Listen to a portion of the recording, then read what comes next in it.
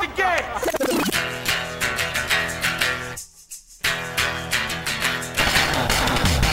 Are we doing this? Really? Wait for it. Are we doing this? Wait for it. Pow! What the fuck? WTF. And it's also, what the fuck? What's wrong with me? It's time for WTF. What the fuck? With Marc Maron. Okay, let's do this. How are you, what the fuckers? What the fuck buddies? What the fucking ears? What the fuck nicks? What the fucksikins? What the fuckamallins? Oh, man. This is WTF. I am Marc Maron. This is the Monday after Thanksgiving. Before we get started, I hope you all had a great Thanksgiving, but I do want to mention right out of the gate, before I forget, as I will, that I will be at the Arlington Draft House in Arlington, Virginia, December 2nd and 3rd. That's this Friday and Saturday. Please come. I have had 5 consecutive cheat days. Is that still called a cheat day if you just keep eating? I am not going to sit here and talk about my weight or my diet. I did have a good time in Seattle. I was in Seattle for, Tuesday, Wednesday, Thursday, Friday, Saturday, 5 nights. Chose to take a vacation up in Seattle in November. There's a good choice. No, the weather's going to be great. It's not going to rain every fucking day. And I know that some of you are thinking, hey, it's Seattle, it rains up there. I knew that too. I didn't realize just how weighty and relentless it could be. I locked in Jessica and I knew that it might rain, but come day 2.5 to 3 of just relentless, shitty, cold rain, you start to wonder how the fuck people in Seattle keep any sort of relatively light disposition about their life.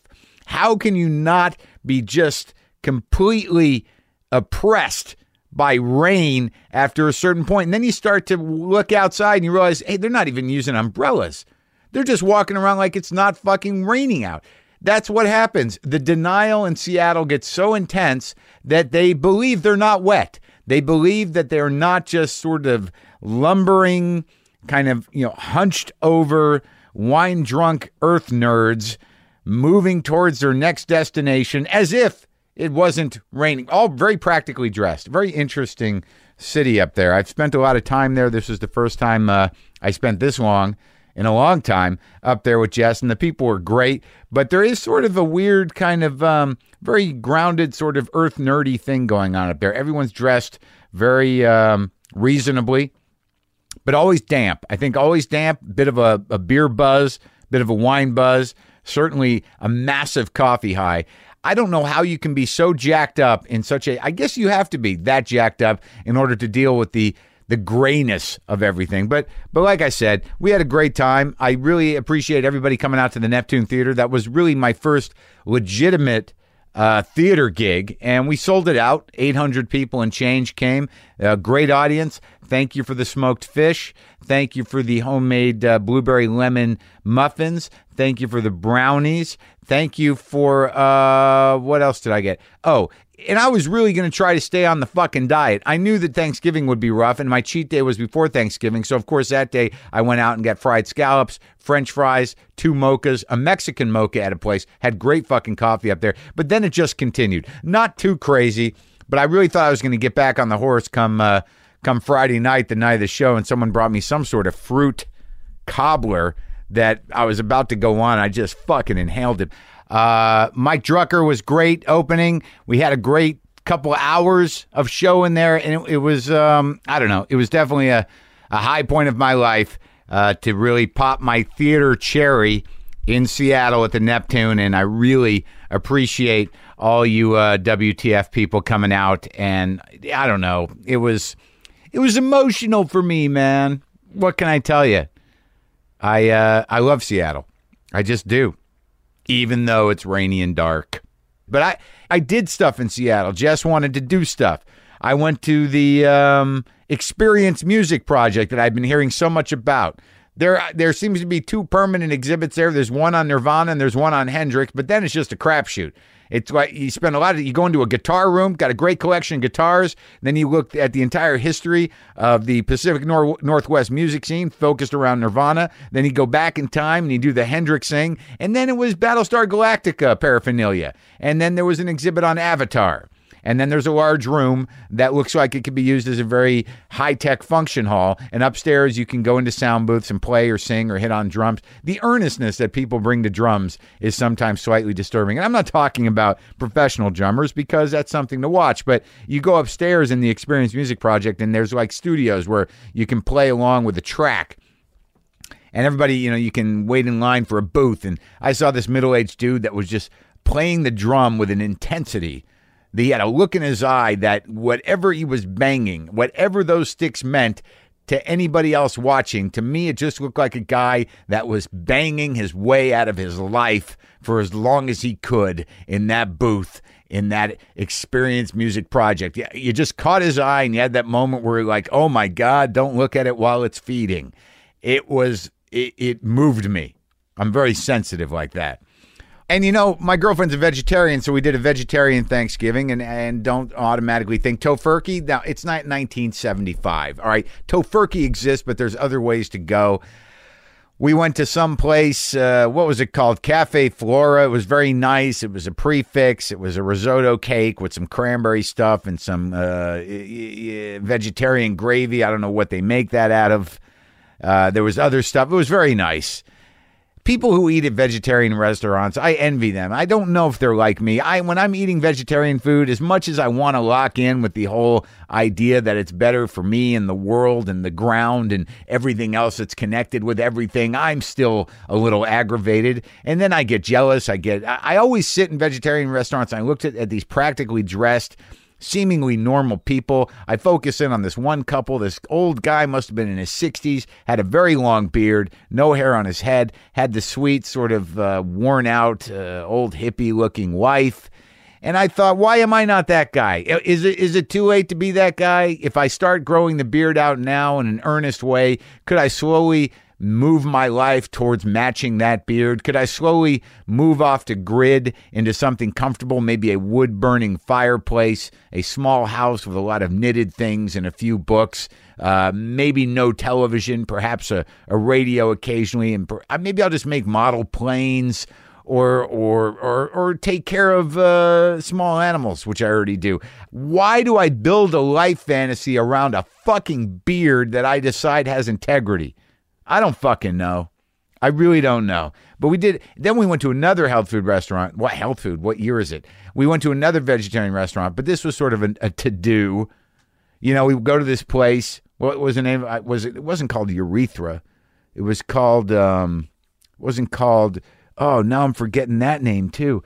Why? I need to do some brain I need some exercises for my brain. I got to start doing crosswords. I got to start doing Sudoku. I got to start doing stuff because my memory is drifting away. I don't have any exercises. I don't have any brain exercises other than angrily untangling earbud cords in my car, which I think is challenging. What the fuck is the name of that restaurant? Was it called, what was the name of it? Was it Ovum or something? Sutra. That was it. Sutra. Price fix, 2 seatings. You go, you sit down. It's all local. They do the whole kit. It's connected to a yoga studio. They ring. It's all organic, local, vegan stuff. It was very nice. And they come out before the meal starts, and they bang a large bell-like gong, and you listen to them. Then they give thanks to the farmers and to the earth and to this. And there's part of me that just can't. How is that not funny? How is it not ridiculous? But I'm sitting there trying to make it okay. Why can't we be grateful to the earth? Why can't it be nice to have this nice food that doesn't hurt any bugs or animals with meat on them? Why can't I just let this be? Why do I have to sit there looking at the people working there thinking like they go home and say, this is fucking bullshit. I'm just doing it for a gig. They're all hugging each other after the meal. It's all very sweet, but there's some part of me that just won't let it happen without thinking that what is teeming beneath this? What is beneath the yoga studio and the organic, wonderful, beautiful food place where the food was just perfect and great and everybody was thankful? They're ringing bells and I'm thinking there's something fucking wrong here. What is wrong with me? This is the Monday. The gratitude didn't last. Clearly I'm here. I'm back in my house all jacked up on coffee, wishing I had a long beard and nothing to do. On the show today, we have Penn Jillette, who, before I met him, I thought he was a difficult person. And I probably used different language than that just from his TV appearances and what I thought was a very abrasive disposition. But what a sweet fucking guy, smart guy, very great raconteur, wonderful storyteller. I talked to him when I was in Vegas, the last time I was in Vegas. So that's going to happen. There's some part of me every time I'm in Seattle where I just feel so meditative because of the weather that I just want to, I know I may have mentioned this before, I just want to continue moving north.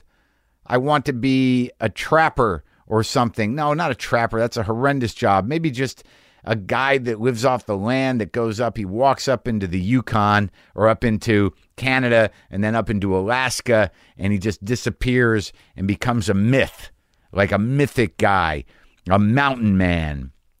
I want to be mountain man Marc Maron. I want the story to continue. I want it to be, he had a podcast when he was working his garage. Things weren't going well. The podcast went for 2 years. He was in Seattle for the weekend.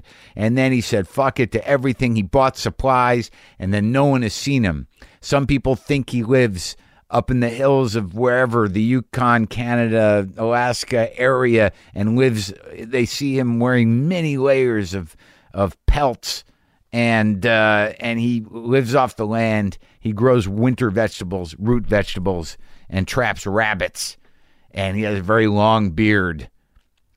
They see him occasionally. I'd be like a Yeti or like some sort of weird monster, and then I come back to the garage, and the readjustment becomes the second phase of this show.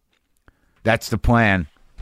If I'd stayed up in Seattle one more day, I would have done that. Would have left a note for Jessica and just taken a hat and a coat and then just bought all kinds of shit and head up into the hills. I went to REI. I just bought a nice sweater, but I'd go back there and just pack up, just leave my car at the Canadian border, head out. No phone. No, maybe I should bring a phone. I probably need a phone up there, but definitely no computer, because what the hell good would it do? I don't know. Yeah, no, I'd probably bring a computer. And probably, yeah. You know what? I think I'll drive. I'm going to drive. Yeah, I'll just keep everything. Yeah, just in case it doesn't work out.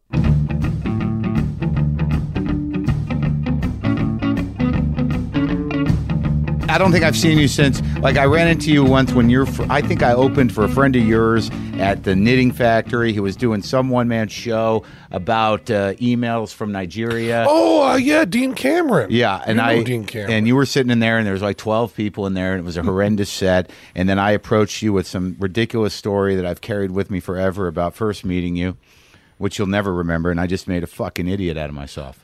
I don't remember you making an idiot of yourself. Let me flesh it out for you. It was at Caroline's Comedy Club. You were with Debbie Harry, and I wanted to connect with you somehow. Uh-huh. So I'd just gotten a tape of the Velvet Underground live in Paris, the reunion. Yeah. Right. Someone gave me the tape, and they told me it was recorded from the mixing board. Mm-hmm. And I walked up to you and I said, "Yeah, I got this tape from the mixing board." And you're like, "Well, they released a live album. What fucking difference does that make?" And I kind of went, "Oh, all right. I'll talk to you later." Was very, very kind of you. Very kind of you, and very ungracious of me. Oh no, I mean, you were right. I don't know why I didn't put that together. But you have a way of cutting through bullshit. So that was it's a great record. It's a great record. I fucking love it. And I was in London for the first show they did together. Yeah. And although it's not well documented, the first words spoken when the Velvet Underground got back on stage was Lou Reed walked to the mic and said, "This is for you, Penn." Really? The first words. Now, are you friends with him? I was very close friends with him when I was in New York. And moving to Vegas, the way both of us operate, not seeing him on a daily basis, we see each other very friendly, but we're not the email, phone call right wasn't that kind of But relationship. by the time you became friends with him, he was probably later in his career, right? I mean, well, yeah, I became friends with him in the '80s, late '80s, Because it was but weird. his career starts in '65, Right. So you I were was 10, I was 10, yeah. and it would have been odd if you were at the factory at 10. You would have been that kid. But I sure would have been the star of it. Yeah, hell yeah. you Very popular. Yeah, and I don't think you would have lived past 17. Probably not. Probably not. But it was interesting with me and in that Lou thing when I read "Please Kill Me." Having loved the Velvet Underground, and that thing humanized everybody. Mm-hmm. And there was a point in that book where I was like, "Holy Christ, what an asshole he was early on." Yeah, I don't need you to say he is. I love the guy. Everybody had that reputation. My relation with Lou was the kinds of friends who went to movies together. We just hung out and had dinner and went to movies. So it wasn't there's no asshole stuff, but then again, there wouldn't be when you go into movies. And that's right. People have a different persona. It's when you're working together that you get those stories. Right. And anyone who's worked with anyone else has a story about that other being an asshole. Isn't that interesting? Everyone becomes an asshole in your point of view if you're around them long enough. Yeah, exactly. It's never if on you're you. working with them. Yeah. Working with someone changes everything. Sure, it's like right being away. married and then you divorce. She's always the bitch. But, not me. Yeah, It's okay. Yeah. Actually, I have heard people with enough presence of mind to say, we got divorced and I was an asshole. Yeah, well, you got to give it a few months. You got to kind of relish in the fact that you're a victim of some kind, and then eventually go, all right, maybe I shouldn't have yelled at her so much. We're coming very close to doing the basic plot of Margaritaville by Jimmy Buffett. I'll have my producer put that in. I'll have him roll it in now. It's my own damn fault. That's the punchline there. Well, I was a little nervous, but not too nervous because I know you like to talk. But like as a kid, what drove you towards this? Did you think you'd end up in Vegas? I mean, is this a big payoff for you? Well, that's the thing that's so odd for me is that whole way of looking at things. People who look at their careers as a venue really confused me, and it was so hard for me when we first played Broadway because you're going to be on Broadway, and there aren't that many 2-person shows that are on Broadway. There's 20. Yeah, and it's a big deal, and you're really excited about it. And people would say to me, is this your dream to be on Broadway? And I try to be polite. I would say to people, I'm really happy to be playing on Broadway, but the show matters. Yeah. It's not just where you are. And there are a lot of performers in Vegas who say, all I ever wanted to do was be on the Strip in Vegas. And I go, how can that be? If you offered me right now a theater in Vegas with my name on it and the same amount of money and keep all things equal, but I'm not doing the Penn and Teller show, I have no interest. It's not what the would venue. that show be, though? I don't know, exactly.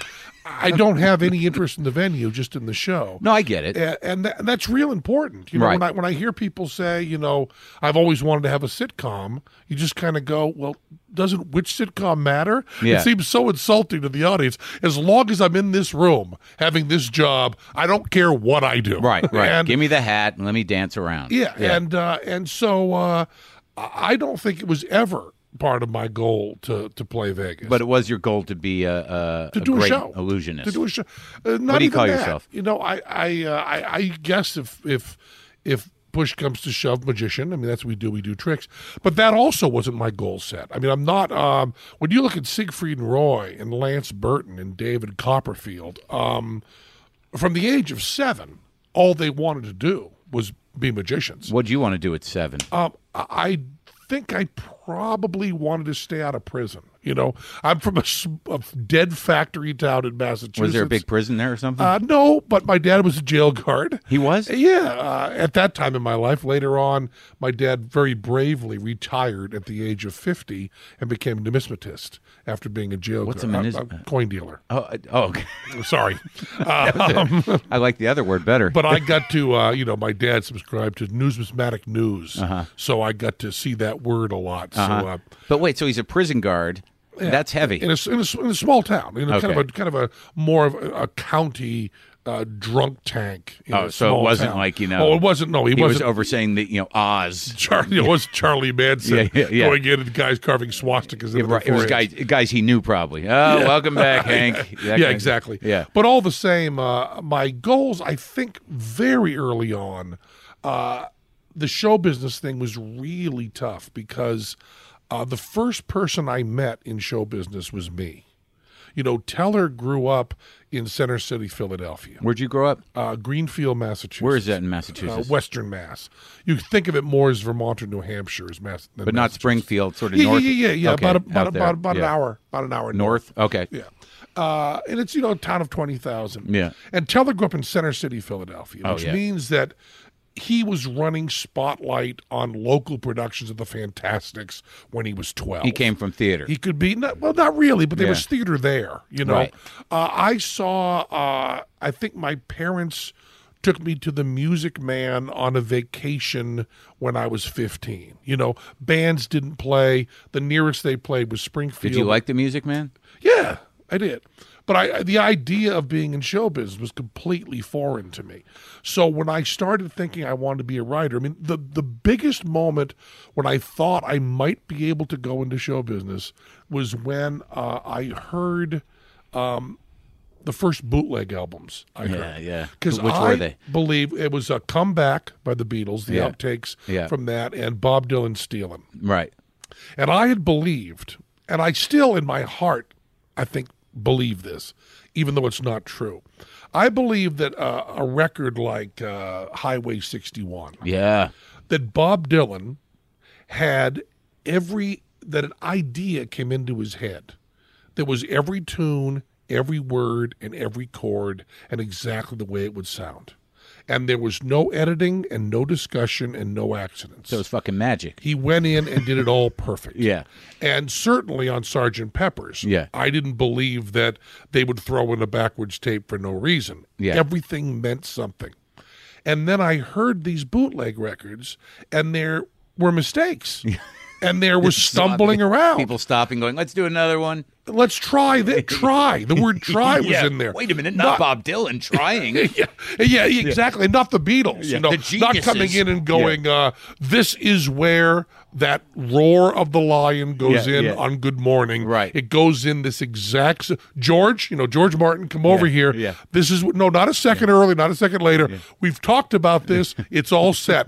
This is the way the guitar will sound, and these are the notes George will play. Right. And no sort of experimentation. And I learned, because when I was 12, juggling wasn't a thing college students did. Right. When I was 12, it wasn't a hippie thing. Really? It was still a circus thing. Okay. And it was still an outsider thing. And I practiced like a freak, thinking, as children do, that if I got good enough at something in show business, that the world talent scouts would come and say, you're a good enough juggler, now you're in show business. Sure, they'd come to Western Massachusetts. Sure. And they'd say, who's the good juggler here? Yeah, just driving around. There's one. He's outside in his yard practicing. He's good, yeah. And, so the thing you learned from the bootlegs was that there was a process. There was a process, yeah. And that whole idea, which Teller took for granted from the first moment he put together a magic trick, he watched people rehearse. Yeah. And I had no idea that people rehearsed or practiced. I thought you were supposed to think of something perfect and then go and execute that perfectly. Well, how deep was your fascination with the carny thing and the circus thing? Pretty deep, but once again, you have no access. The fair would come to town once a year. What was the favorite part? Did you go? I was always the 10 and 1 show, which is called colloquially the Freak Show, but called the 10 and 1 show. Right. I was gravitated towards that too, and I feel like we missed the great heyday of freaks. Yeah, we sure did. But what is different about the way I tell the story? Whenever I tell the story, and there's a monologue we did on Broadway about the 10 and 1 show, and I talked about going into the circus tent and watching the fire eater, and it was as Teller would say, the lie that tells the greater truth. That wasn't really what I did. I was really afraid to go in. And what I really did was sit outside and listen to the grind tape over and over again. And what I loved about the Freak Show was not the freaks on the inside, because I didn't see them. I didn't care about them. But I loved the guy talking about them. Pitching. And I now say, the grind. Yeah. I now say the guy, but it was actually either Bobby Reynolds or Ward Hall. They were two guys that actually did all those tapes, and I know them both now, and they're both my friends. You know, Thalidomide, The Day a Woman's World Stood Still, On the Inside, all of that stuff. And the idea of talking about something insane and beautiful always killed me. I mean, I would listen to those grind tapes. I would stand there out in front of the 10 and 1 show for, it's so easy to exaggerate as you get older, but it, certainly for a child, a very long time, 45 minutes. Because there was a hypnotic element to it, and it was sort of like it was an entry into like a dark but beautiful world. And also it was someone talking for a living. Yeah. Which is, You really thought that then?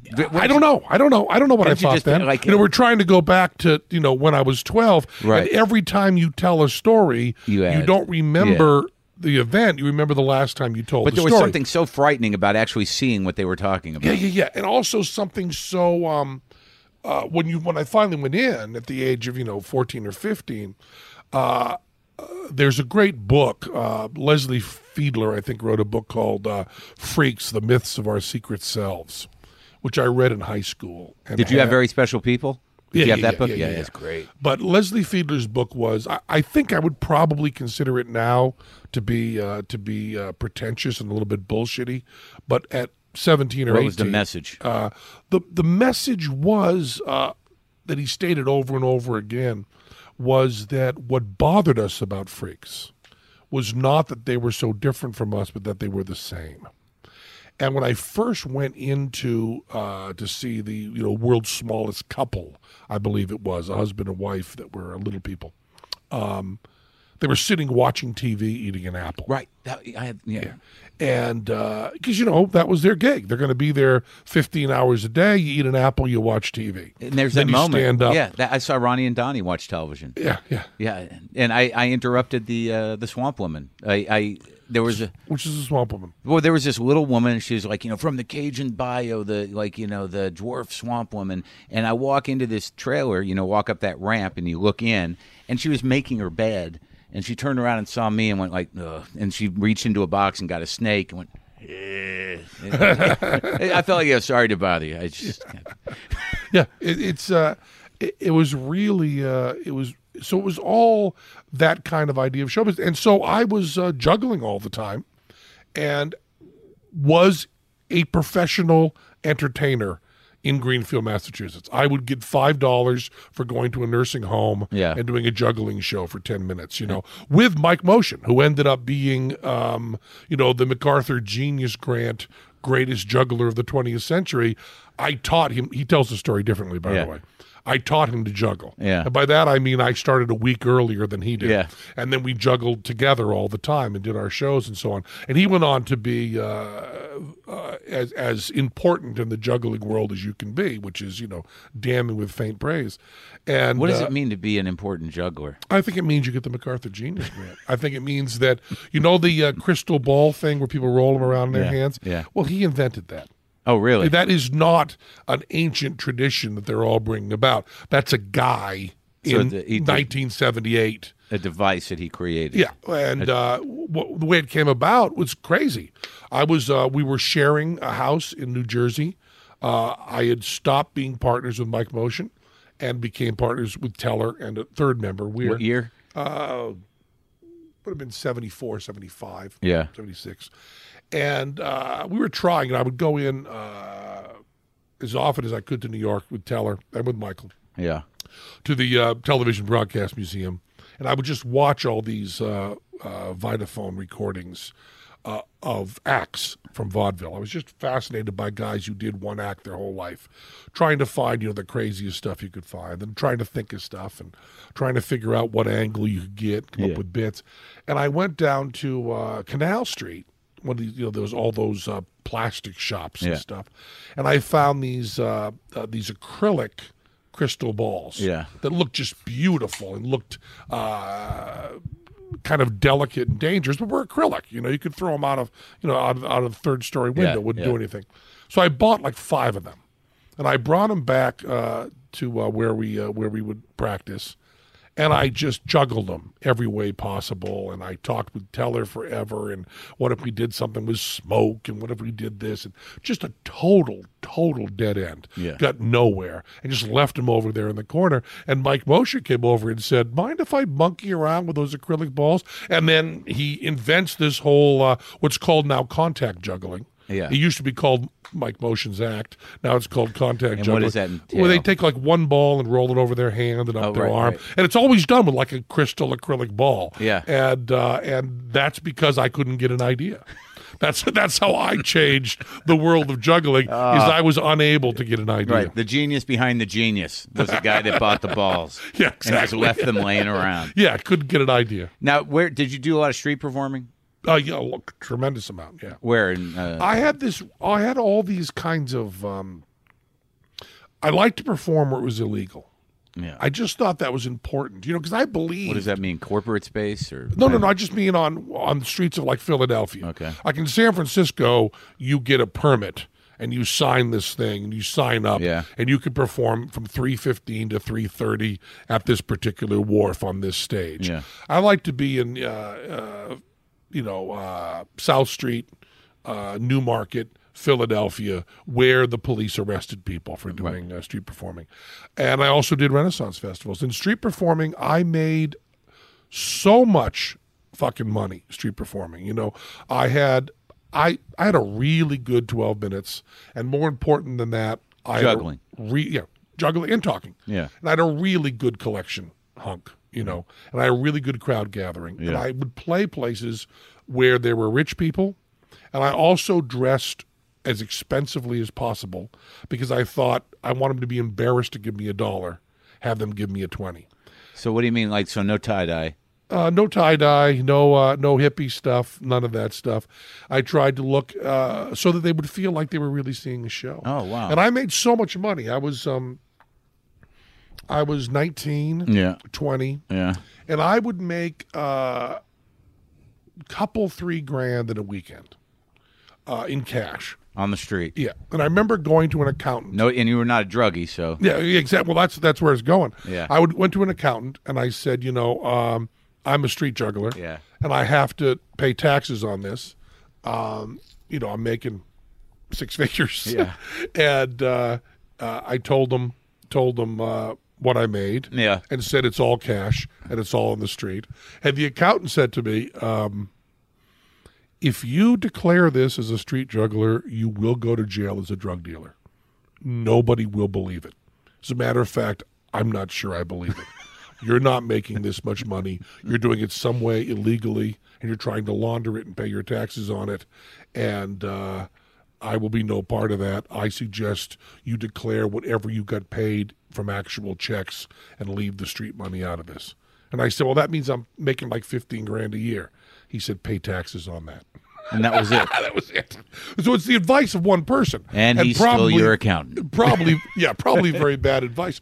But so all the early stuff, Teller and I would street perform, make all this money in cash, buy light rigs, rent theaters, work on our show, and do that. So the street performing really did support the, trying to do a real theatrical show. And I love street performing and probably would have never stopped except for the incredible damage it was doing my voice. Because you're screaming. I was really loud. Yeah. I'm big and I'm loud, and I was just blowing my voice out completely. Yeah, I remember you were the voice of Comedy Central when I was actually on Comedy Central. Yes, I said your name many, many times. Isn't that weird? Many, many times. Some guy just put a thing up on YouTube of me doing some sort of thing on Comedy Central from 1993, and I was like, oh my God, someone infused personality into that man. Look at that young lost person. Yeah, it was the old days. So now how much does this because it seems like you're pretty well known now, for your view on religion and on politics, but before I get into that, let's talk about filth. I ran into Al Goldstein probably, I don't know, about maybe 8 years ago when he briefly worked at the cigar store. Yeah. And he brought you up, and I guess he lost that job because people would just come in to talk to Al Goldstein, and he was smoking a lot of cigars. And he said you were sort of taking care of him. Yeah, I found out that Al was he was in a homeless shelter. Well, what was your relationship before that and Screw Magazine in general and what he represented? He was a hero of mine. I think that the Goldstein versus Topeka case is a really important freedom of speech case, and Al went through that, and anybody else would have just copped and walked. Yeah.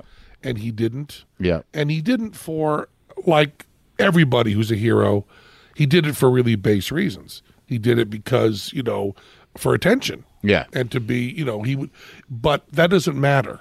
All the people that make real breakthroughs, especially in First Amendment cases and Fourth Amendment cases, you can't do it for the pure reasons because it's not worth it. Mm-hmm. You have to have all sorts of other baggage to do it. And I also remember my mom and I. My mom had she never said hell or damn. Was she religious? She died an atheist. The whole story of that is in my book. And my dad, they were Congregationalist, First Congregationalist Church, Greenfield, Massachusetts. She wasn't particularly religious, no Bible thump or anything, but a very, very proper New England woman. Mm-hmm. And I never swore in front of her. Mm-hmm. When she would see me, when she would read the interview with me in Playboy, she said to me, it's very odd they have to add all this obscenity, but I guess they add that to fit in with their magazine. And I said, no, Mom, I really talk like that, just not around you. And she said, I guess they have to add all that stuff. The Rolling Stone interview and stuff. She did. So I remember... Would not process it? On Tom Snyder, Al Goldstein was on. And I guess it would have been... After I had left home, it must have been back visiting. It must have been in the 70s at some time. Late 70s. Yeah, something like that. And Al Goldstein was on talking about Screw Magazine and talking about people trying to stop him and going on and on and on. And I remember my mom asking me about Screw Magazine. Yeah. And I said, it's pornography and it's available. And she said, is it given to anybody against their will? And I said, no, you have to pay for it. She said, well, then why are they talking about it? Couldn't even cross her mind. The idea of censorship was so foreign to her. Mm-hmm. As long as you didn't force it into her house and blast it on the walls. What difference does it make? She didn't. And she also thought it was so easy to avoid. Yeah. She'd done it perfectly her whole life.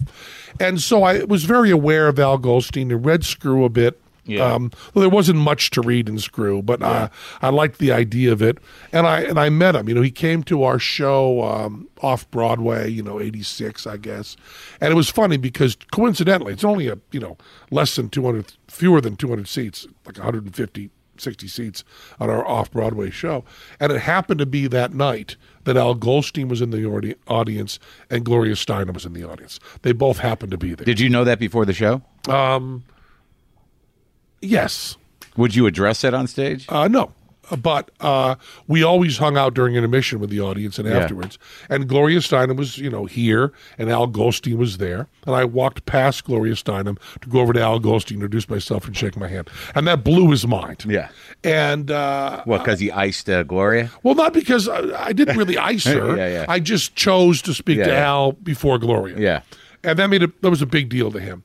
And his son was at that time was getting into magic, Jordan, and his son was like 15 or 16, and I spent a little time. And then Al was so incredibly generous. He took everyone out to Le Cirque. He spent thousands of dollars on dinner. He had these Sunday brunches everybody was invited to. He'd pick up the tab for everything, and he'd come out to Vegas and insist on picking up the tab. And then I just friend is perhaps too strong a word, but he was a hero of mine for the political stuff he'd done. He was always very kind to me. And then I found out he was in a homeless shelter and got together with Ratso. Sloman. Yeah. And Ratso had told me Al was having a really hard time.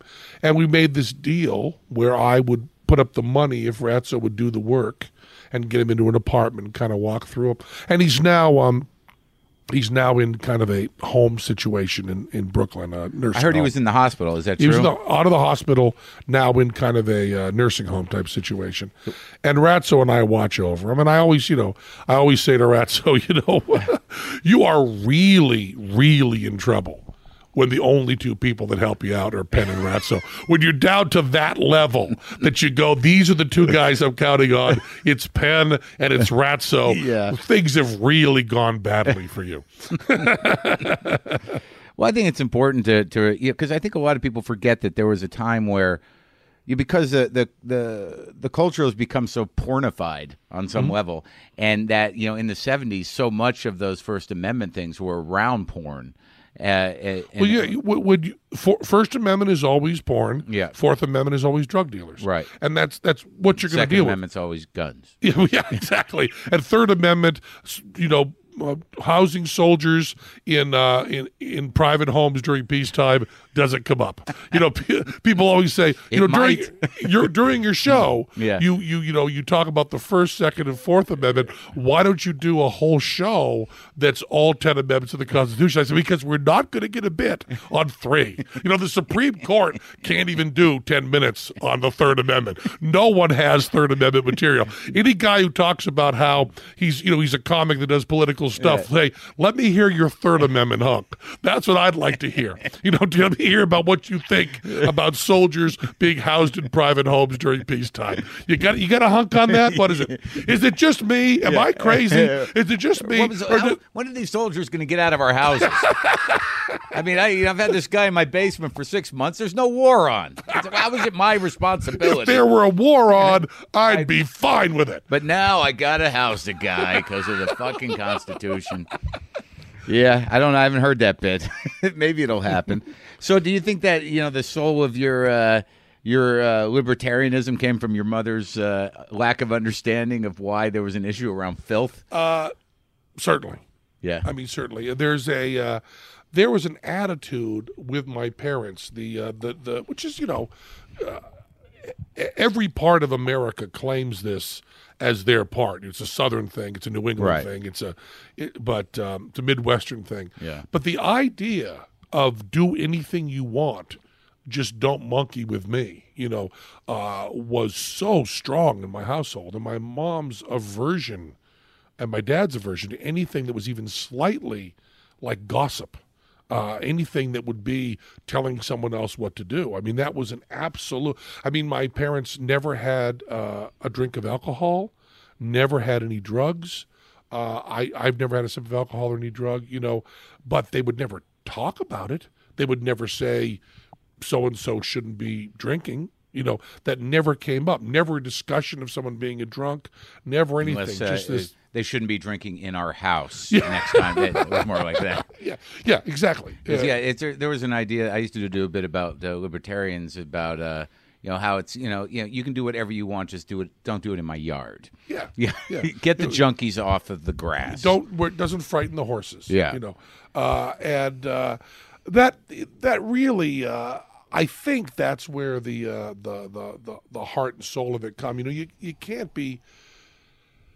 You can't trace this stuff back. When people explain, I mean, there's been studies that are done that say that the liberal conservative, that whole thing may be chemical. It may be just part of the brain that's just built in. What the two sides of what the nurturing thing and the tough love thing. Yeah, well, it's broken down more into how was it seen, but on whether how much control you want to have over other people, and it ties in with that adventuresome thing and all of that.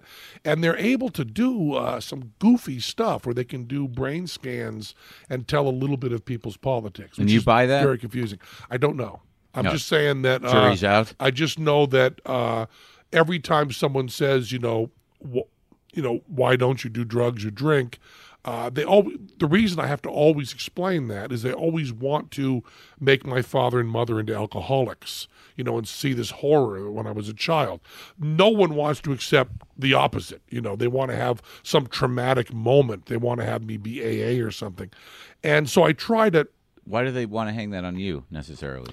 I think because it's just the story that's told most. It's I think there's something interesting about the atheist disposition in general, in that there's a practicality to it and an ability to deal with the fact that shit is not pretty and it probably won't work out, and there's a lot of pain in the world. So there's there's a way of dealing with that personally, which is a certain element of control. I guess so. That's such an odd thing. There is this, once again, this story, especially in the U.S. It's not the international story, but kind of the American story is that atheists are bitter. One of the first questions you'll get if you're an out-of-the-closet atheist is, I guess you were really fucked over by Christians, or they treated you badly, you went to Catholic school. Or they'll go the other way and say something really bad must have happened in your life. And in my experience with hardcore atheists, it tends to be if your family was so perfect that it made Leave It to Beaver look dysfunctional, that puts you on that road more. I really because think, it's a lie. No, not at all. Not even close to that. Oh. Because it's the absolute truth. If your love from your parents is unconditional and constant, and they just nurture you properly, then a lot of you become 12 foot tall and bulletproof. Right. The need to somehow have somebody or something bigger than you salve that pain of being... It's just not there. I mean, right. I when people talk to me about, eternal love of Jesus Christ, I just go, Jesus Christ going one-on-one with my mom wins. Yeah. My mom's love was so unconditional, so pure, and provable. Provable with apple pie, provable with smiles, provable with being there for me every single time I needed her. And you went into show business, and that's no small order for a parent. Very hard. My dad, very difficult. My dad never met anyone in show business. Yeah. So from his point of view, when I said I wanted to be in show business, it was like saying, I think I'm Johnny Carson. Yeah. I mean, that's what he actually said to me. Yeah. So you think you're Johnny Carson. You're going to go from here in Greenfield and host the Tonight Show. Yeah. I said, no, but there are other people in show business I'm going to juggle on the street. Yeah, exactly. Okay. He didn't understand that at all. No idea. And my dad also, he did not finish high school. So that's a fear they have for you. He firmly believed that everything that didn't go perfectly in his life was because of not going to college. So when I tested well and did well in school, my dad just, all the money went aside to Penn will go to whatever college he wants. When I chose not to go to college or to go to clown college. You went to clown college? I went to Ringling Brothers Barnum. Did he pay for it? I went to the clown college. Didn't cost anything. It didn't? No. How do you go to clown college for free? Ringling Brothers Barnum Bear, the greatest show on earth, pays for it. In exchange for you saying Ringling Brothers Barnum Bear, the greatest show on earth, Clown College, for the rest of your life, and never saying Clown College. Did you have to audition for it? Oh, yeah. It is, it's very, very difficult to get So into. You know how to do broad clowning? Not well. I mean, that's one of the things I learned at Clown College was that I wasn't good at it. I would get laughs verbally and not physically. But I took makeup classes. I took, Did you pick a face? Yeah, I have my own face and did all of that. Did you ever go back to your face? No, I haven't put on clown makeup. I'm not really sure I know how to use clown white anymore. But I went very seriously. I mean, very seriously and worked hard. And it was my first time. I was the youngest person in my class. Yeah. I was 18, I guess, or 17.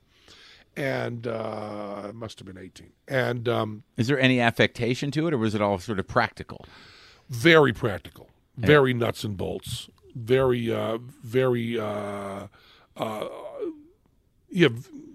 far from pretentious as possible. Were there any pretentious clowns within the school where you're like, oh, fuck that guy? Well, it's 30 people. Yeah, so okay. It's a small group of people. But it was the first time I had met, and this is, again, being a small-town mouse, it's the first time I met funny people. Right. And that's an astonishing thing. I don't know anything about sports, but I know that with sports, the guy who plays professional basketball in his high school was also the best football player and the pitcher and track and field. And the guy that we hate. Yeah, but if they're good, so when you have someone that's in comedy, and you go back to their high school, well, they were also the best actor, and they were the best writer, and they were everything. And then when you get out, you get into people that are much better at that. They're also the best looking. Right. Then they're a character actor in L.A. They're not even close to good looking. Yeah. But in their town they were. So a lot of them ended up insurance salesmen. Exactly. But I was in Greenfield, Massachusetts, so I was the funniest person in Greenfield Public High School. There were 300 students in the whole high school.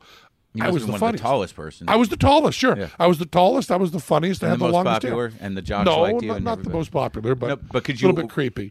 You were a little creepy. But when I got to clown college, it was just this incredible thing because everybody there was funnier than me. And, everybody there, if you said Lenny Bruce, you didn't have to explain for 10 minutes afterwards who Lenny Bruce was. If you said... The clowns knew who Lenny Bruce was. Well, no, they're all into... It's the same thing. Comedy, they're into comedy. So they all know every stand-up person and every... they know everything. Yeah. Because that's their life. Yeah. They all know everything. So, you would mention... You'd say... Well, I remember this... I remember seeing the Smothers Brothers, and they did this bit, and everybody in the room could do it. Wow. And you'd mention Albert Brooks, who was just hitting then, and everybody knew the whole first album. So it was all one big business on some level. Funny people are funny people. Exactly. But I had never experienced that. Every single person I talked to about the similarities between Lenny Bruce and Tommy Smothers, you had to oh, that's the guy we saw on TV once. Right. It hadn't no spoken to their heart, Right. And anybody, so you were a comedy nerd in high school? No, not really. What kind of creepy were you? I wanted to be Camus. I wanted to move to France and write really serious stuff. So you're a little pretentious? Incredibly pretentious. Long hair, kind of dark? Yeah. Very dark.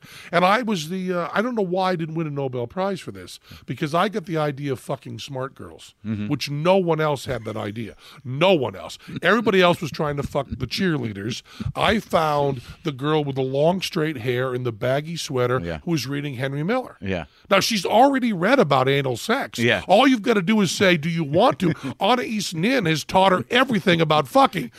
So I was fucking all the smart girls. So I got laid constantly in high school and beaten up for being a faggot because I had long hair. So I got beat up for being a faggot and got laid all the time. Well, you got to go with your wounds to the smart girl and say, I'm so misunderstood. Absolutely. Oh, getting beat up in front of a smart girl, you can't do better. You cannot do better than getting punched in the face by a jock who's smaller than you that you could beat up but choose not to because you're such a pacifist and he hits you in the face and calls you a faggot. You are going to get your cock sucked within 3 minutes. You're not even going to have to really get to the car. In the park next to the high school, she's going to say, come in my face. That was my genius there.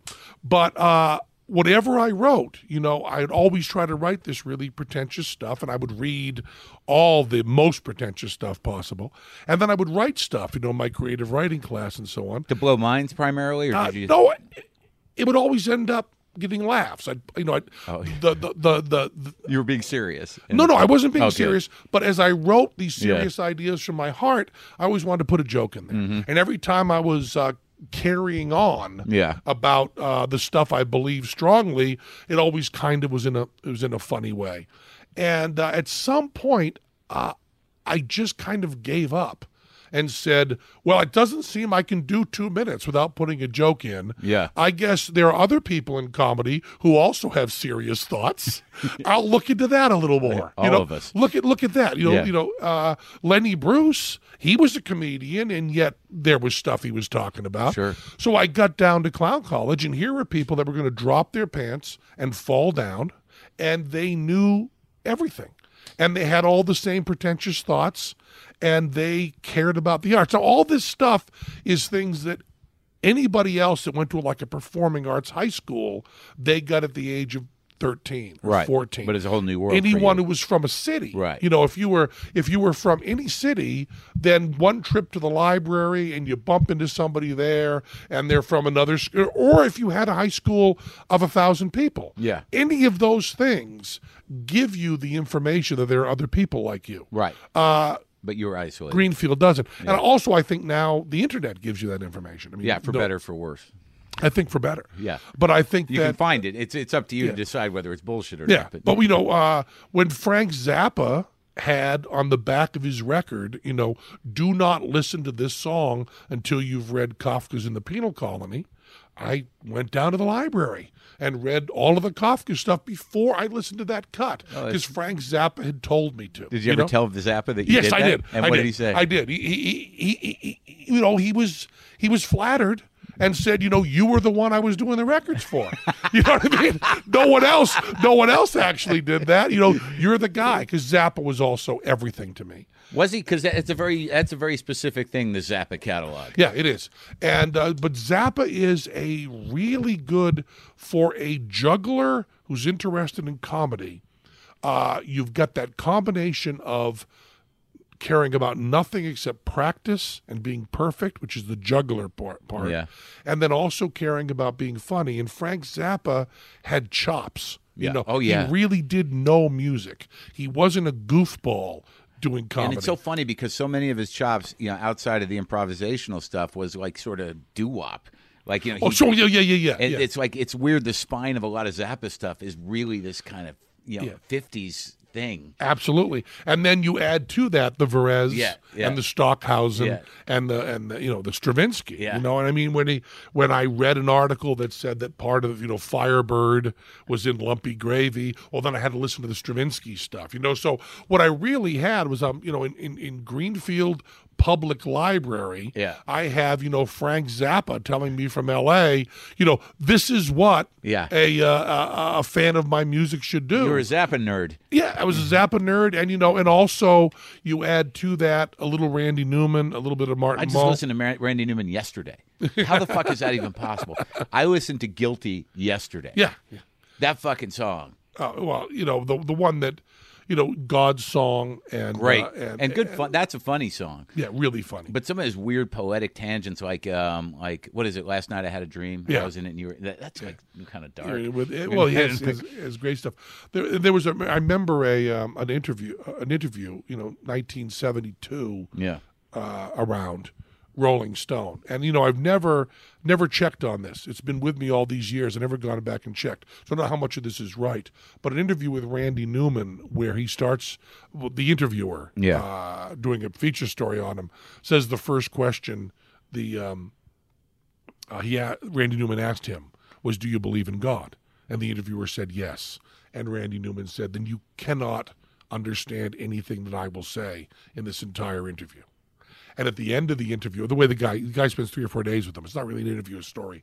And at the end of the feature, he says, as I was leaving, Randy Newman said, "Do you still believe in God?" And I said, yes. And Randy said, "Please put in the article that you haven't understood anything." Now, I don't remember that that's accurate. Sure. Okay, this is 35 years later. And being the lone person interested in show business in the whole school, in the whole town, and the lone person talking about atheism all the time, even in high school? Even in high school, yeah. Most importantly in high school. You can imagine how important Martin Mull, Randy Newman, Frank Zappa were to me. John Lennon and the Beatles and Bob Dylan were always so all over the place and a little bit confusing. Mystical and poetic. What they believed religiously. Right. But the people who were just brass tacks, just boom, there is no God. And then someone like Martin Mull, who is a good friend of mine now, but when I met him, it was like, it was impossible, not to cry, because Martin Mull was well-educated, articulate, deep, atheist, and funny. Yeah. He was all those things. I mean, knew art.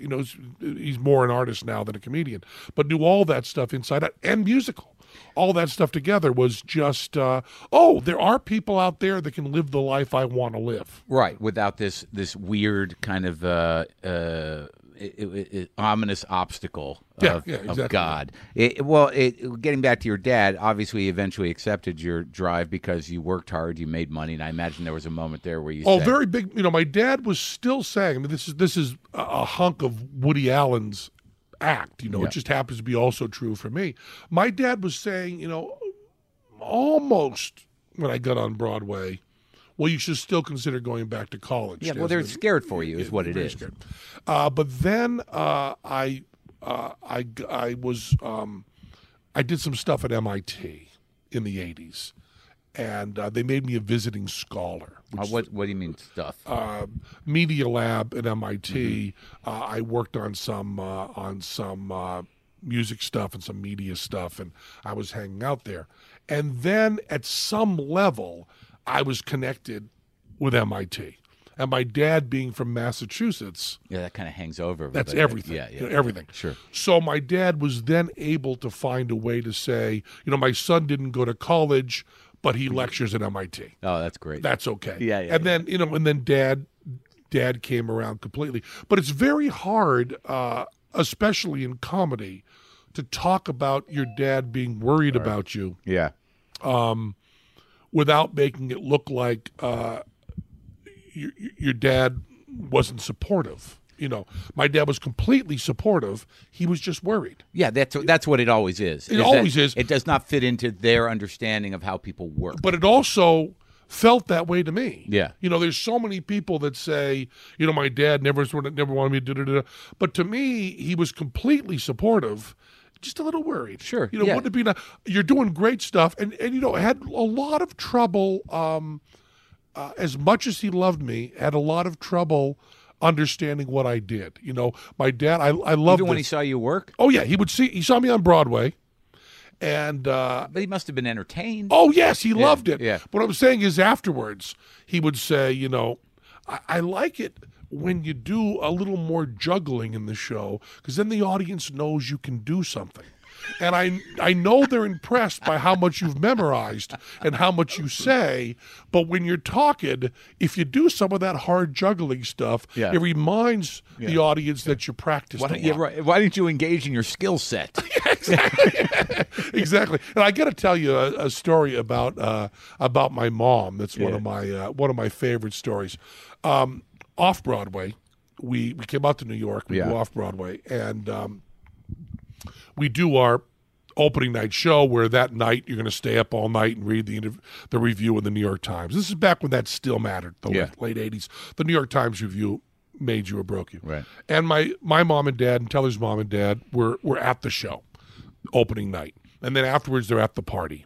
And of course there's all the investors there who have, not a lot of money by Broadway standards, but by off-Broadway standards, it's probably $1.5 million to put on the Penn and Teller show. That's some large green to be hanging in the balance. Yeah, absolutely. So there's some cats sitting around who really want that review to be good. Sure. And the producer, Richard Frankel, who's now the biggest producer in New York, this was his first project. Mm-hmm. So this really would make or break him. And we're sitting around. And my mom and dad, my mom was 45 when I was born. So my mom was much older than you expect my mom to be. So my mom was at that point in her 70s. And my dad. And they ended up sitting next to the producer. Mm-hmm. And the review comes out at 2 a.m. The person's waiting in Times Square and runs over to the restaurant where we are. And one of the producers, reads it on the way and decides that it's good. It was actually, a blowjob that was going to, get us going. And he decides he's going to read it in front of everybody. So once the guy stands up to read, it's pretty good. Yeah, yeah, sure. And he stands up and reads the whole thing. And the producer, of course, has this means his children can go to private school. Yeah. It changes his whole life, this one review. Yeah. More than it does our lives, Sure. actually, because we were carny trash. We could still work. Yeah. And he finishes the review, and he turns to my mom, who's the closest person to him, Yeah. and says what he thinks is the right thing to say to a mom. He says, doesn't it make you proud of your son? And my mother said to him, "What is wrong with you? I've been proud of him from the moment he was born. I don't need the New York Times to be proud of my son. What's wrong with you?"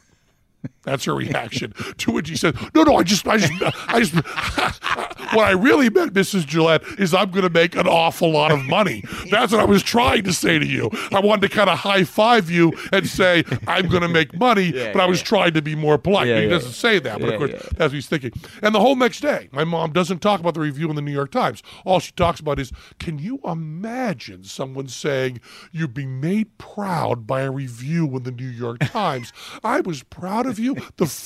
I said, I know, Mom, I know. And he knows. And he's been proud of his children from the first moment. And we all are. He just spoke a little bit clumsily in a moment of excitement. She said, well, the review is wonderful. Yeah. And it is wonderful that you'll be playing here for a long time. And we certainly are relieved. But it's the use of the word proud. I said, I know, Mom. You've been proud of me since the day I was born. But that is, that's the kind of total acceptance we're talking about. Well, it's interesting from that, that point of view of the true unconditional love and proper parenting, and a lack of, infusing religion into you. Yeah. Because I grew up, my parents are both nuts, and I wouldn't say that they were perfect parents, but I was never taught how to use God. It was never a concept that was put into any sort of action. Right. So now, I talk about it in my act a lot, it's not that I don't believe or I do believe. It's that I honestly don't give a shit one way or the other. And, which is interesting because I say it's interesting when you say that to religious people because it sort of baffles them for a minute. Mm-hmm. And when you say it to atheists, they say, "What, you don't want to fight?" Well, it's actually, that's something that I believe is. I do think it's an important issue, and people that say they don't care do baffle me. It's not so much you want to fight, but it's just you're making a decision on what world you want to live in. And there's it's the deep problem. It's a deep problem with the title of the book. God no. Is that it's not really about that. It's like the show Bullshit. We did the show Bullshit, and the title is stated in the negative for comedic purposes. Well, I think it's a cop out. I mean, on some level, my position. And I agree with you because I think that what you're fighting is not necessarily whether there's a God or not, but the power that idea has over people. Right, but you're also talking. If my book were titled properly, if Bullshit were titled properly, it wouldn't be called Bullshit, which is the comedic title. Yeah. It would be called A Celebration of Science and This Life. Right. And this would be called, The Whole World is Enough. I mean, that's really the point of the book is that I can look into my children's faces and I don't need everlasting life. Yeah. Who could need more than that? And how does that not get boring? Yeah. Everlasting life. Exactly. But I mean, it's just how can you breathe a breath of air? How can you see hear a wonderful piece of music, see a beautiful piece of art, feel the love of your friends and family, and go, yeah, but this is just a veil of tears. Beyond this is the real house. You go, what the fuck? I can understand if you're at Auschwitz, and you kind of go, we got to get something. This has got to be. I get it. We got to get. Yeah. But living in the United States of America and having children who love you and having friends that you can hang out with, going to see great movies, and then you go, yeah, but the world beyond is so much better. That's an amazing... Fuck you. Exactly. How greedy are you, you cocksucker? You've been given everything. You have won the most amazing lottery that has ever been given. In the history the chances of you being alive are zero. Just 0.1 that you happen to be here, and you won, and you're here. Now shut the fuck up. Yeah. Just enjoy it and suck it in and be nice to people. But what an amazing bill of goods, when you talk about the grind at the beginning and the pitch to basically convince, the biggest trick that they did was say, everything is going to be better when you're dead. Right. Yeah, it's an amazing fucking thing to sell people.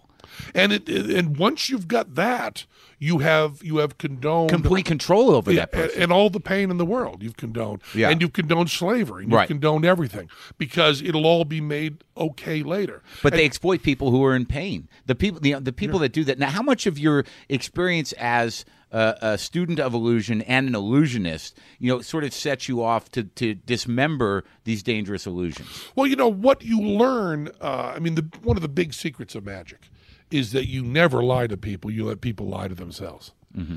And you manipulate the information. And once someone gets the idea themselves, once they feel that they've gotten the idea, there's no knocking them off it. If you say, we're going to catch these bullets in our teeth at the end of the show, then you got to do a lot of convincing. We never say that. We let them say they're doing that. And I think that with religion, a lot of that is you ram it down their throats, but you also allow them to feel like there's a personal connection. That idea of religion is so good at taking credit for things that don't need to have credit taken for them. You just take the beauty and say, well, how could that beauty be there? And all of a sudden it has to be something else above that. Is just an amazing trick. I mean, that's a rhetorical trick that's just so perfect. Well, do you hold people responsible? I mean, when you hear we're in Vegas. And my experience here, when I come here and I perform here, obviously I'm working in a lounge. Sure. I'm just an option that people get dragged into, and I find myself with a contempt for humanity that borders on misanthropic, because I actually said on stage last night, I said I'm proud to be performing for the troops of sadness. Johnny Rotten said about Berlin, a cheap holiday in other people's misery. And you can get that in Vegas. That do you find yourself being misanthropic, or does this love that you're talking about extend to everybody? I really don't. I mean, one of the things that I have done in my whole career is used volume and aggression to conceal the fact that I am the most Pollyanna person that ever existed. I really do like people. I really think people are good, which is one of the things that is the basic of libertarianism and atheism, is this real deep belief that people are good. But how do you reconcile, as a libertarian, the fact that there are hundreds and thousands of people that are not going to be able to rise up and adapt? How do I reconcile that? Yeah, because it seems like there's a need to help them. Okay. I mean, they need to be helped. And they need to be helped by everybody. And my real question, I was just on one of these shows, hawking my book with Jerry Springer. And they were talking about Malcolm Forbes saying that the super rich should be taxed more. And Jerry Springer was saying, Jerry Springer, should be taxed a lot more. And I said, why don't you and Malcolm Forbes just give your money to the government? No one's stopping you. Just do it. If you think you should be taxed more, there's a real easy solution. You just give that money in. And the reason is that you think you can do more good for people with your individual money than you think the government can do. You think it's more efficient. Malcolm Forbes thinks as Bill Gates can do more to stop polio and malaria than the government can. That's why he's choosing to put his money there. And I think that there's this real mistake of libertarianism where people think that if you don't want the government to do something, you don't think it should be done. That there's some sort of Darwinian social thing happening, let those people suffer. No. When people ask me that, who's going to help the poor, my answer is me and you. And let's do it. Let's do it now. Do you know somebody? I remember I was on. Do you? Yes. I was on Piers Morgan, and he said 1 in 7 people are on food stamps. What does that mean to you? I said that means that 6 in 7 people can help them. That's the math. It's really easy math. And he said, how do we help these people? And I said, give them money, give them food, do it this afternoon. And he said, well, I'm not going to do that. It needs to be the government. I said, no, do it. He said, how do we do that? I said, it's really easy. It's really easy to help people. But then you still have the, I guess the idea then is like, who is going to do that? I mean, it's a nice idea. You are. Yeah. But you can't speak for anybody else. I know a lot of people. Where's the libertarian collective of people who are out there going to feed everywhere? Yeah. I mean, Bill Gates. Sure. And Bill Gates. But and everybody in between. And Malcolm Forbes and everybody in between. They're doing shit. They're doing stuff like crazy, and they're doing it more efficiently. I mean, the world governments had given up on polio. This is the level of polio we're going to have around the world. This is the level. It's too expensive. We haven't got a way to do it. The main guy, and I've forgotten his name, forgive me, who's like the polio expert, has been saying we can't really do this. And Bill Gates has been going over there and saying, no, we're going to get rid of polio. It's going to be extinct. Solvable problem. That's what we're going to do. And we're going to do it this way. And the way he's doing it is with billions of dollars, but also billions of dollars handled really efficiently, with no payoffs to bureaucracies, with no trickle downs, with nothing else. He's actually going and not giving the money to dictators and not giving the money to what looks for his re-election, right, but actually solving it. Like, so this stuff can be done. Sure, but now in terms of, like something like some sort of socialization of healthcare, that kind of stuff. Do you believe that should be? No, I don't. And the argument for this is LASIX. LASIX is an amazing thing. LASIX eye surgery? Yeah, wasn't covered. Do you have it? No, I don't. I didn't get it. It scares me. Yeah, well. Okay, not the point. Not the point, yeah. For all sorts of reasons, it wasn't covered by insurance. So the people that got LASIX actually paid for it.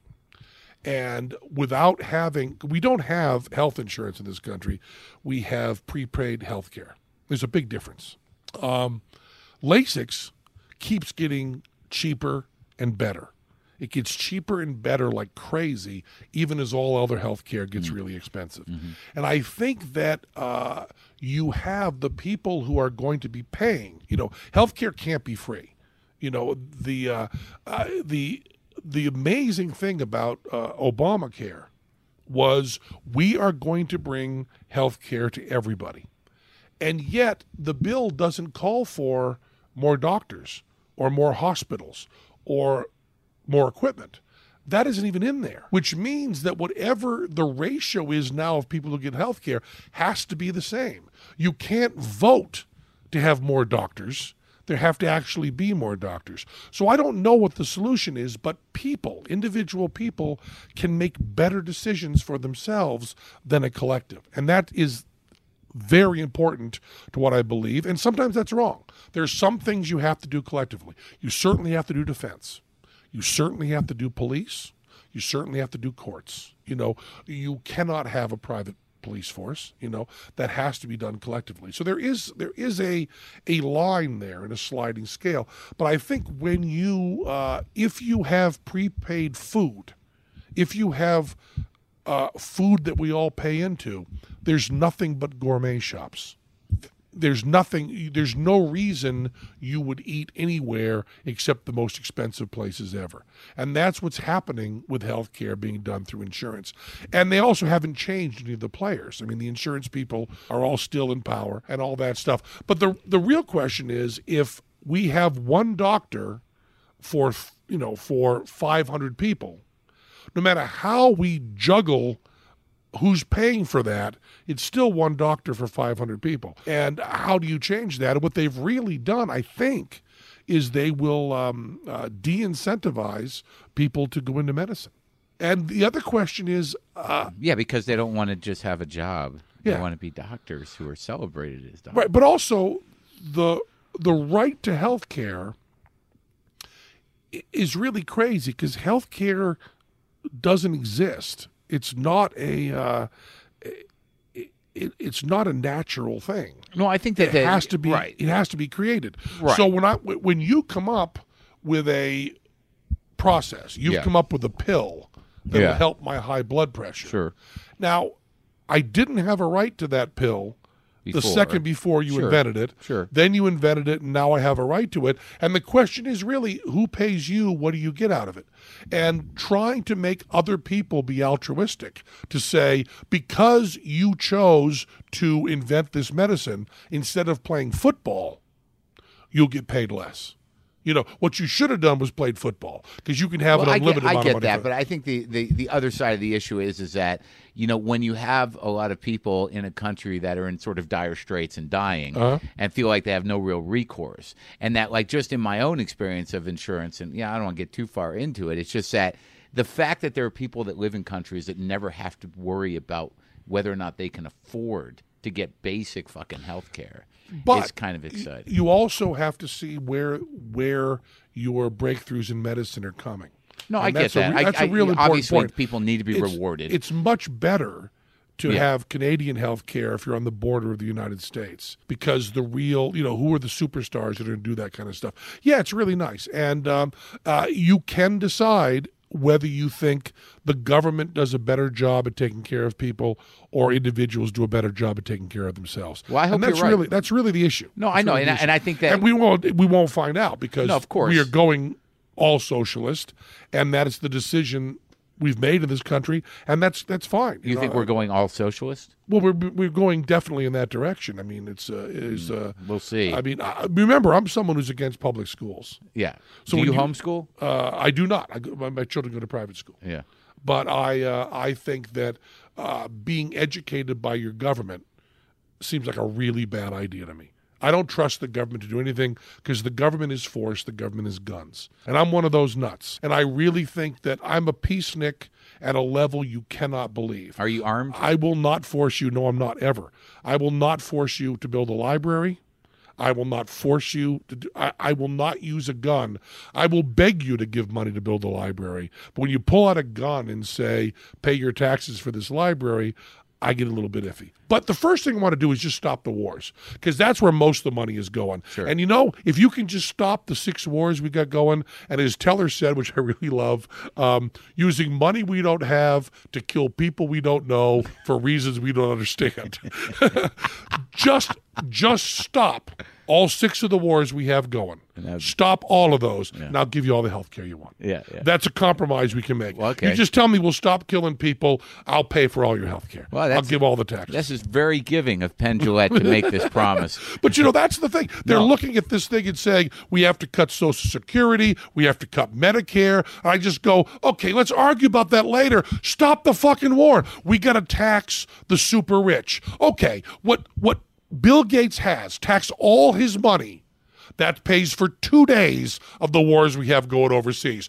How about we don't tax anybody, don't cut anything, and just stop killing people? Because it turns out killing people's really fucking expensive. And really evil. Really, yeah. But don't even look at that. Yeah. Just look at this as a corporate guy and going, Sure. okay, where's our money going? We're pissing away a lot of money killing people. Can we kill these motherfuckers cheaper? Yeah. No, we really can't. Let's stop doing it. Let's cut it.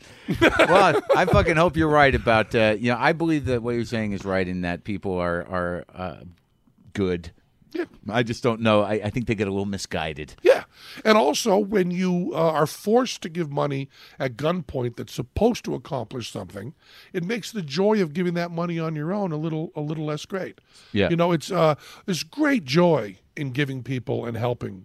Great absolutely. joy. It's part of being human. When it's separated from so many different things, when people pay their tax money, I don't think they really feel in their hearts this money is going directly to help people. No, they aren't thinking that. It isn't necessarily. Right. And that's the problem is everybody who argues for the taxes says, but don't you think that you should be helping out the community? And I go, yeah, and I'll do that. Yeah. But taking money from me and using it to kill people and using it to push paper around and using it to censor and using this to put marijuana smokers in prison, that's what you're really using the money for. Yeah. I'm keeping potheads in prison. That's where my money's going. And you tell me that I'm cruel because I don't want to pay that? No. Give me that money back. The money that kills people and the money that keeps potheads in prison. And I will use all that money. As a matter of fact, all the entertainers on the Strip, we'll take care of all Vegas. Yeah. Give us our money back. We've got that one. Are you guys all friends? Well, we're all acquaintances, just like... I was at Carrot Top's house yesterday. Yeah, there you go. He told me about your house, and I'm like, I'm not going to his house. I want to see the house. Yeah. The Well, compound. Carrot Top's a great case of somebody who does a real solid show that people enjoy, and comics have just decided he's the bad guy. Yeah, we talked. Yeah, it's getting a little better. I mean, that It was is. another time. And Checky Green, I tried to interview, but I really wanted to, but someone did a fairly, thorough but interview piece on him that got back to him, and I'd been in touch with him. But this thing came out, and he thought he looked bad in it, and I got him on the phone, and he was just aggravated and didn't want to do an interview. Well, Shecky Green, I have a great Shecky Green story. Yeah. I went to see him just last year, I guess, maybe this year. He's so wonderful, so fabulous. And I'd never met him. I go backstage afterwards, and he was so kind to me and so sweet and seemed to know who I was, and it was wonderful. And he's doing, because he's jacked up. He's off stage. So he's doing Stickler for me, and I'm just so flattered. And he goes, where are you from? Yeah. And I say, Massachusetts. And he goes, no. Where are your people from? Where are your people from? Are you a Jew is what he was asking. Exactly. Yeah. But no, he's going, where am I going to go for the shtick? Yeah. And I say to him, Newfoundland. Yeah. My people are from Newfoundland. And he stops dead and goes, what do you do for Newfoundland? Do people have Newfoundland hugs? I mean, does Robin have a Newfoundland? What comic has Newfoundland shit? What do you do? Stuff on the dogs? What do you do on Newfoundland? I've never had anybody in an audience say Newfoundland. What the fuck? I'm stumped. Yeah. He said, I got Jewish stuff. I got Polish stuff. I was hoping Jilette I'd have some French shit to do. But Newfoundland? It was just a great moment. What do you got on Newfoundland? Are your people really from Newfoundland? Yeah, I wasn't fucking with them. It's actually true. My people are from Newfoundland. You haven't got Newfoundland material. No, I got none. Now I'm going to go work on some. Yeah. Get a or maybe not talk to the audience so much. What I want you to do as we end this, you have a homework assignment. Okay. Next time I see you do your stand-up, I want to see a Third Amendment hug. Okay. I want to see a Newfoundland hug. Okay, good. I will work on that. What times? So you got a show tonight. Yeah. Now, do you still, when you get up there, do you get lost? I mean, you in it? I mean, do you like? Oh, I love doing the show every night. Love it. That's great. Well, thanks for talking to me, Penn. Thank you.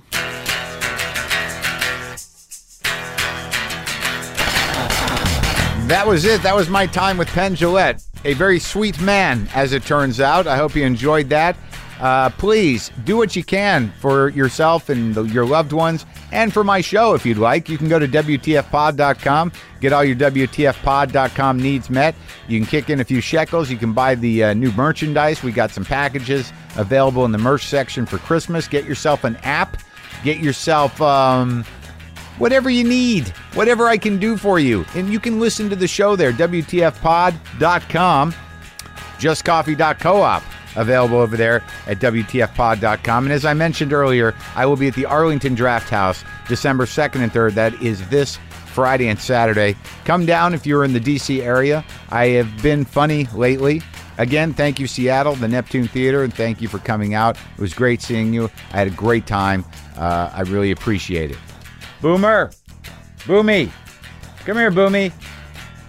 This hasn't really worked since that one time we were able to pull it off. That's not a cat. Whose dog is that?